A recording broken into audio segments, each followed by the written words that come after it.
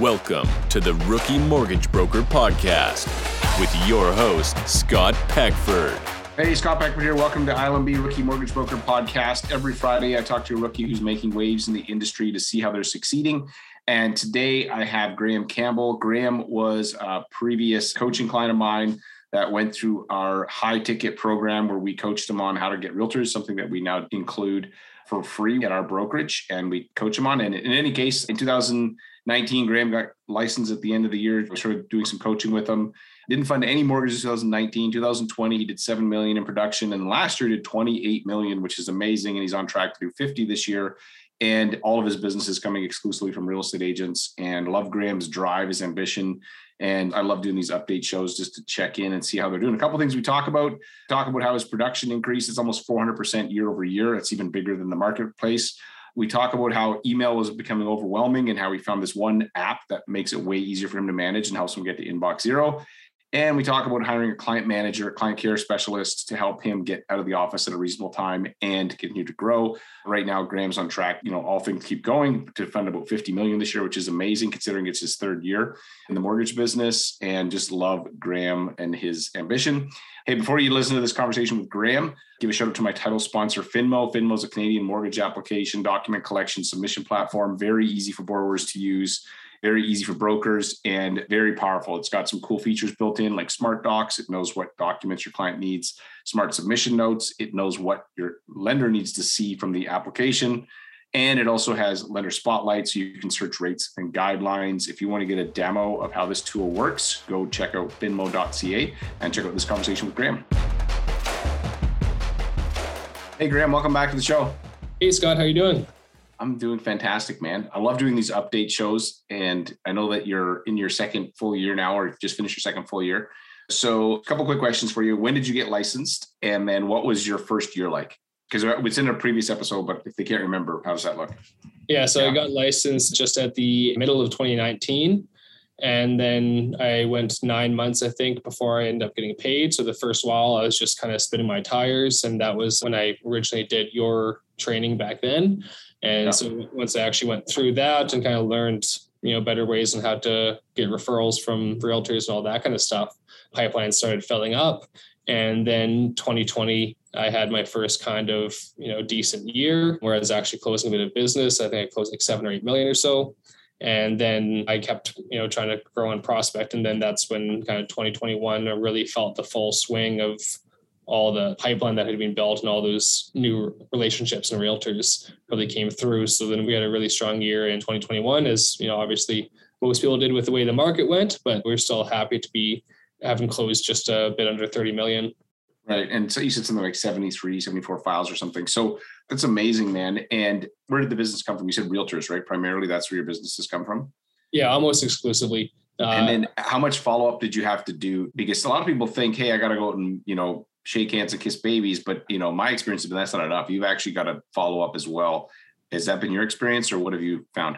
Yeah, I mean, the biggest thing that I found was kind of annoying, which was always if the realtors send you business, if you can close it and approve them, there wasn't really much more to do. So if they send you one lead and, it's a smooth deal, all of a sudden everything's coming to you. But if they send you 3 people that are, looking to buy a mobile home, or someone that had a bankruptcy last year and they're trying to buy $1 million house with 5% down, you get a couple of leads like that from them. And all of a sudden, you don't hear from those people as much. And I feel like that's a bit of a, kind of subconscious bias that, okay, well, this broker didn't work out, whether they're thinking that or not.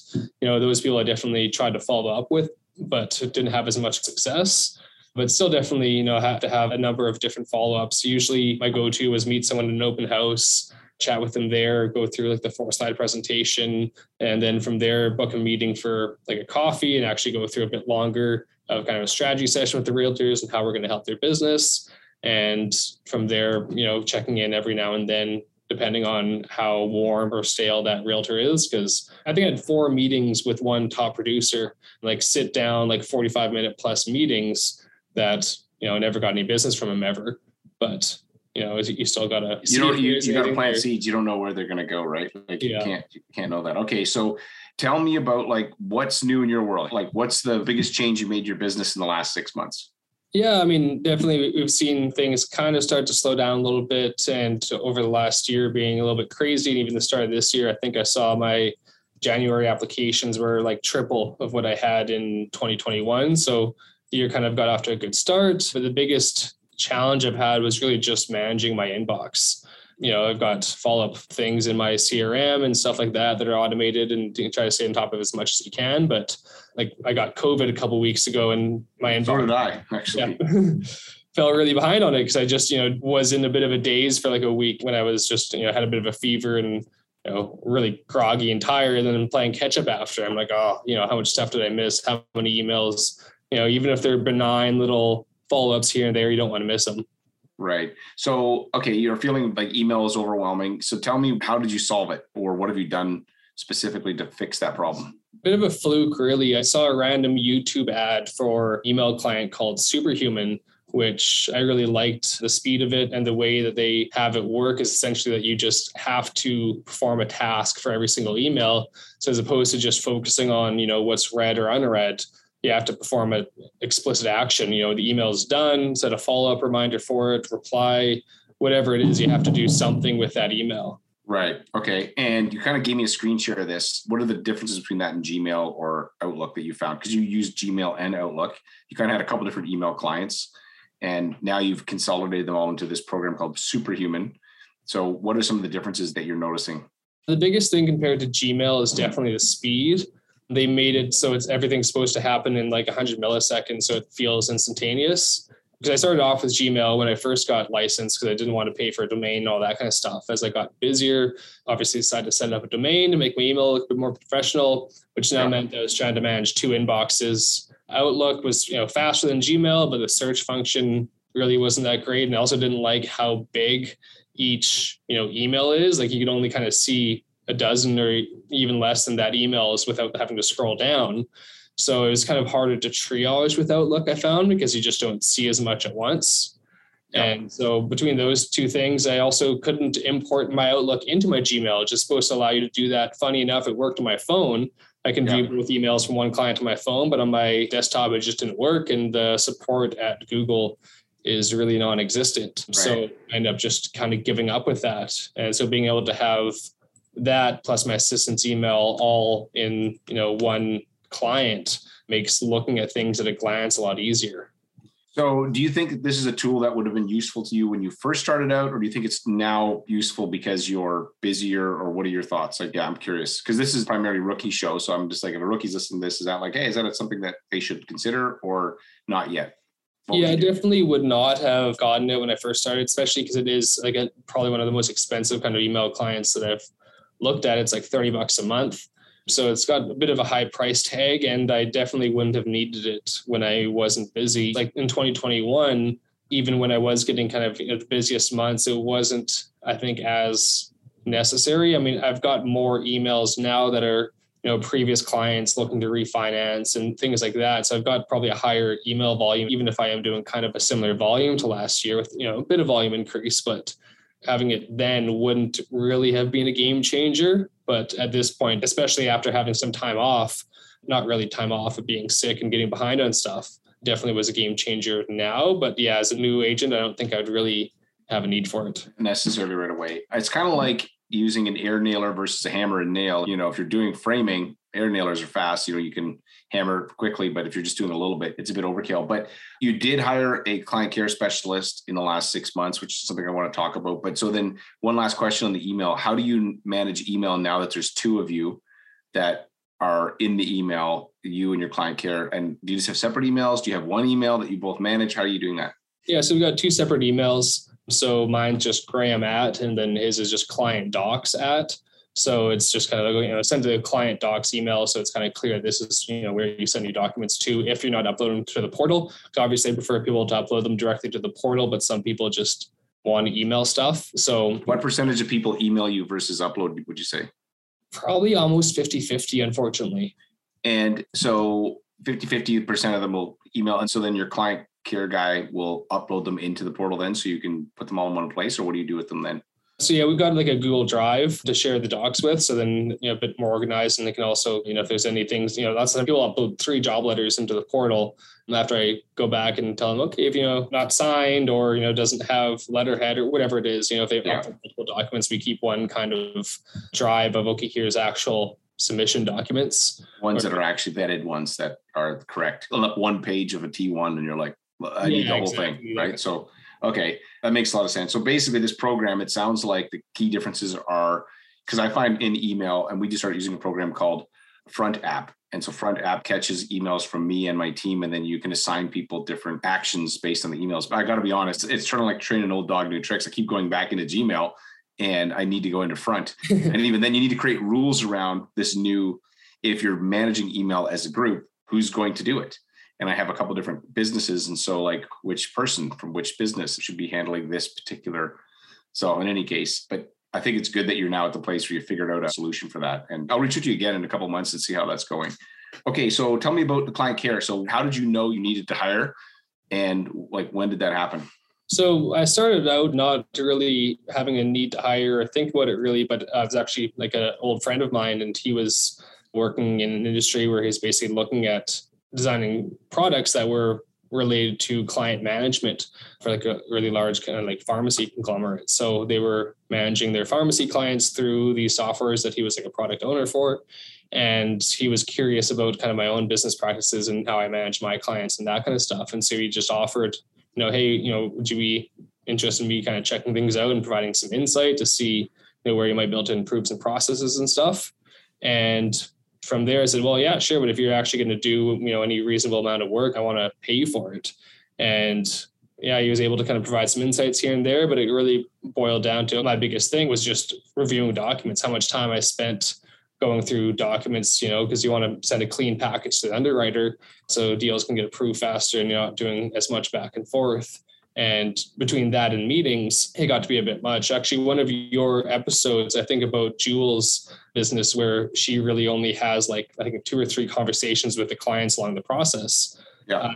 That kind of system made sense to me, where I said, okay, I want to boil down my conversation with the clients to be introductory phone call, pre-approval review, and final signing package review, like mortgage approved, kind of here's the last conditions, whatever. Just go through the kind of main points, big important points for the clients, so you can still build that relationship, but have time to be doing only that, because that's really where I'm converting leads is from that initial call. And so the more of those initial calls that I can have time for, the more business I can be creating. And if you can be managing some of those other kind of back end pieces and making sure the docs that come in are in the right formats and that we got proper submission packages ready for the lenders when those deals do go live, was really kind of my biggest efficiency bonus that I needed to keep growing the volumes. Right. And to not have to work 12-hour days. Okay. So that makes a lot of sense. About 6 months ago. And then you touched on something I want to ask you about. So junk leads at the beginning. So that's another thing that happens a lot of times when somebody's newer is realtors like, sure, I like you, Graham. You seem like a go-getter. Here's they'll take it up, file, dust it off and be like, hey, this one, try this. You experience that. How do you handle it now? And how would you handle it differently now that you have more experience if you ran into that situation? I'm just curious. Well, the biggest thing is I can just identify the junk leads a lot sooner. So I probably would have spent more time, more conversations. I've also changed my application process. So before I used to spend probably about an hour on the phone for that first phone call to really get their whole picture, whole scenario, and lots of it, obviously what people say and what the actual truths of their finances aren't quite how they like to make them sound. Whereas now my initial call is usually only 10 to 30 minutes at most, where it's really just me going through my script of who I am, how my business works, and kind of going through every unspoken objection with clients to just build that rapport right away. And then the rest of it's all, automated through my CRM and that kind of stuff, going through the, documents and application, all that kind of stuff. So being able to kind of pick out those people that I hear red flags, like I can't talk about my finances over the phone and you really have to sit down and have a meeting. I would have sat down with that person and had a meeting before. Whereas in almost every case, it's because they're trying to sell you on why they're a good risk for lending the money, and they're usually not. Yeah, exactly. Like one guy said, the reason why I didn't pay my credit card for 2 years was because I thought I didn't have to. And that's why I had a consumer proposal. But if, explain this to the bank, I'm sure they'll approve me. And it's obviously when you have tons of time and there's no conflicts of schedule to sit down with anyone, then why not? But when you want to start being, more productive and increase your volumes, it's, So then, okay, how do you say, once you, let's say, so you've gotten better at the discovery call, identifying that it's junk, how do you say no to a client? Like, what does that look like? So if I'm a client and you realize, oh my gosh, haven't paid a credit card in 2 years and or whatever my situation is, because I didn't think I had to. Well, like, seriously, I'm like, what would compel you to even think? That's a terrible even excuse. But how do you talk to those clients now? What would you say to them? Besides that one, kind of 50-minute phone call, after they get everything in, I don't actually, underwrite their file at all until we have like everything all together. So I don't actually start building anything or reviewing, stuff until they've actually submitted it all. So once we get it all together, okay, they got the full doc package in, pull credit. And usually there it's okay, major problems with the file, or even if before that, there's, big red flags in the application of, like part-time work, and that's their only job and they've had it for 3 months kind of thing. Just a quick email, explaining, 2 years, rebuild your credit. Here's how you can do. I got a little template for here's how to improve your credit over 2 years. Here's what you need to do. So a quick little templated email, personalized a bit to, still try to help the people, if they really are, in a position that they want to be able to buy, but they're just, have some problems, whether it's employment or credit, that, okay, well, here's what you need to do.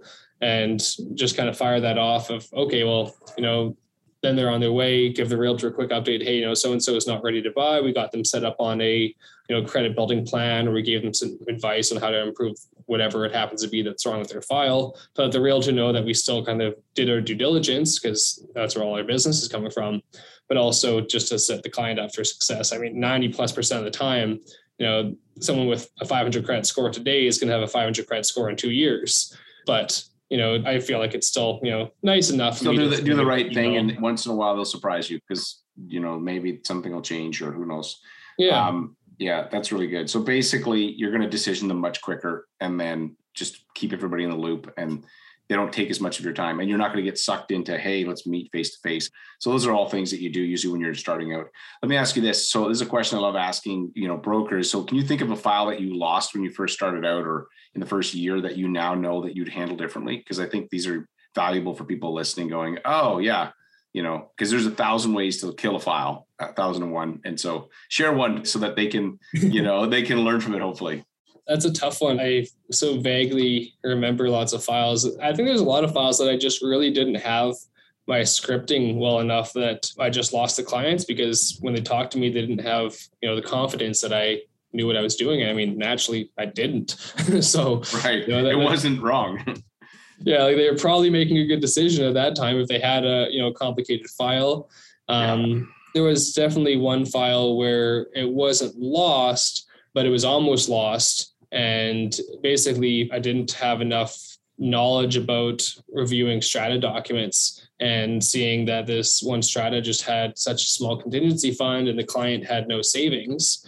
And so the lender was quite concerned about them being able to, afford any kind of special levy that might be coming in the future. Mm-hmm. And it ended up getting declined by the insurer.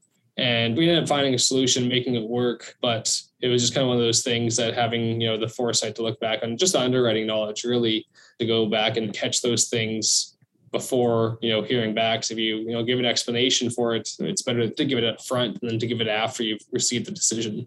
Right. Yeah, that makes sense. You touched on something, scripting dialed in. So how important has scripting been, do you think, in your success when it comes to realtors and clients? For clients, my absolute biggest game changer, that was kind of what made me to go from talking to clients to converting clients. I go through the exact same script with every single client that I talk to, and I haven't changed that script really in the last year. And that's like the biggest thing that really, I think, started building that trust in the clients, was having a proper script done for that initial call. And that was mostly based around, just like I said, those unspoken objections, so that when I finished going through the scripting, I usually say, I know I went through that all a little quickly. Was there anything that I might have missed, or anything that you're a little bit unclear about? And the average response is like, no, that was very thorough. Thank you. That all, really cleared up all the questions I had. So I don't actually spend time answering any questions on that initial call. It's usually I just go through the script after a brief, little introduction, hello, just go through your courtesies, and then all their questions are answered before they even get to open their mouth. So it makes those calls a lot quicker too. Right. More efficient, and you're guiding the entire process. And yeah, conversion is key. Like, you can get the lead, but then if you can't convert it, because you don't know how that conversation should go. So can you give me an example of like, what's a question or something that you ask in that initial discovery call that you find a lot of people don't want to ask or don't ask that you found helpful? Usually payment and fees, because most people don't really have a full understanding of how mortgage brokers get paid. So like I've had lots of clients that just kind of assume that we have broker fees and stuff like that on every file. And just talking with clients, I think my scripting goes like, and the best part is, of course, it's a completely free service to you, and it's really not built to your rate or anything else like that. It's just cheaper for the banks to pay us when we put another mortgage on their books, et cetera, et cetera. Yeah. And obviously put a little disclaimer, the only time that we charge fees is for things like private lending or construction or commercial deals. And when all my business is coming from realtors, those are, pretty few and far between, but just letting the clients know, if it does end up being private, that, that's the one case where we have fees. Yeah. So you don't end up losing out on a private deal because you told them absolutely no fees and charges. And then turns out that they want to, buy a house with 20% down, don't have enough income, but, their risk tolerance is acceptable for a private loan or something. Right. That makes sense. Okay. Yeah. So scripting. So essentially then a couple of big changes you made. Email, figured out a tool that's been making that more effective for you. Instead of using email and using your read versus unread as your decision, it's like, if you click it, you have to action it. That makes a lot of sense, actually. We know we should do it, but I do this. I go into email. I'm like, I don't want to do this right now. And then I'll come back later and like, what the flip? How many times am I going to look at this before I actually do something with it? You hired a client care manager in the last 6 months, which has been helpful for you from document time. How much more time were you able to get back with that client care manager? A lot. Yeah. Like my wife definitely noticed that I wasn't coming home so late, but I was actually, able to make it at home in time for dinner and things like that. So I probably went from, like 10 to 12 to, 8 to 9 kind of hours. And that's been with the volumes increasing as well. How does this year look for you guys so far? So, it could change, but how are you trending so far? So we're hoping to do 50 million for this year, which we're on pace for. A bit of concerns that there might be, a market slowdown that could dampen that a little bit, but I also am kind of hoping that a big, huge backlog of first-time homebuyer pre-approvals will finally be able to start getting offers accepted on places when there's fewer bidding wars and places going for 100K over ask. So I think that might kind of balance things out a little bit, just between the market slowing and all those people that are backlogged. Because obviously, if you're a big investor and you've got a couple $100,000 in your account, maybe the interest rates are going to scare you away from a purchase this year. But if you're just paying rent, it's still cheaper to buy a house if the mortgage you're still better. You're in most cases, you're better to own than rent anyway. So so I think those kind of like insured deals are going to pick up a little bit to hopefully offset the market that might be slowing down here. Right. That's awesome.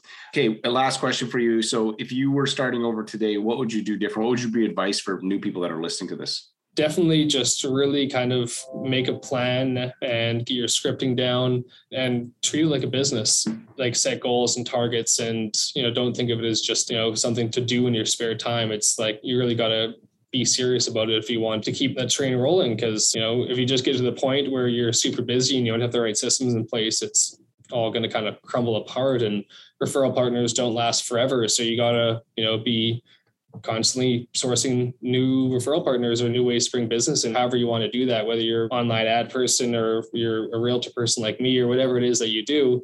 Like, those sources are going to dry up. You're going to have realtors that leave the business. I had one realtor that sent a lot of business that moved to Australia.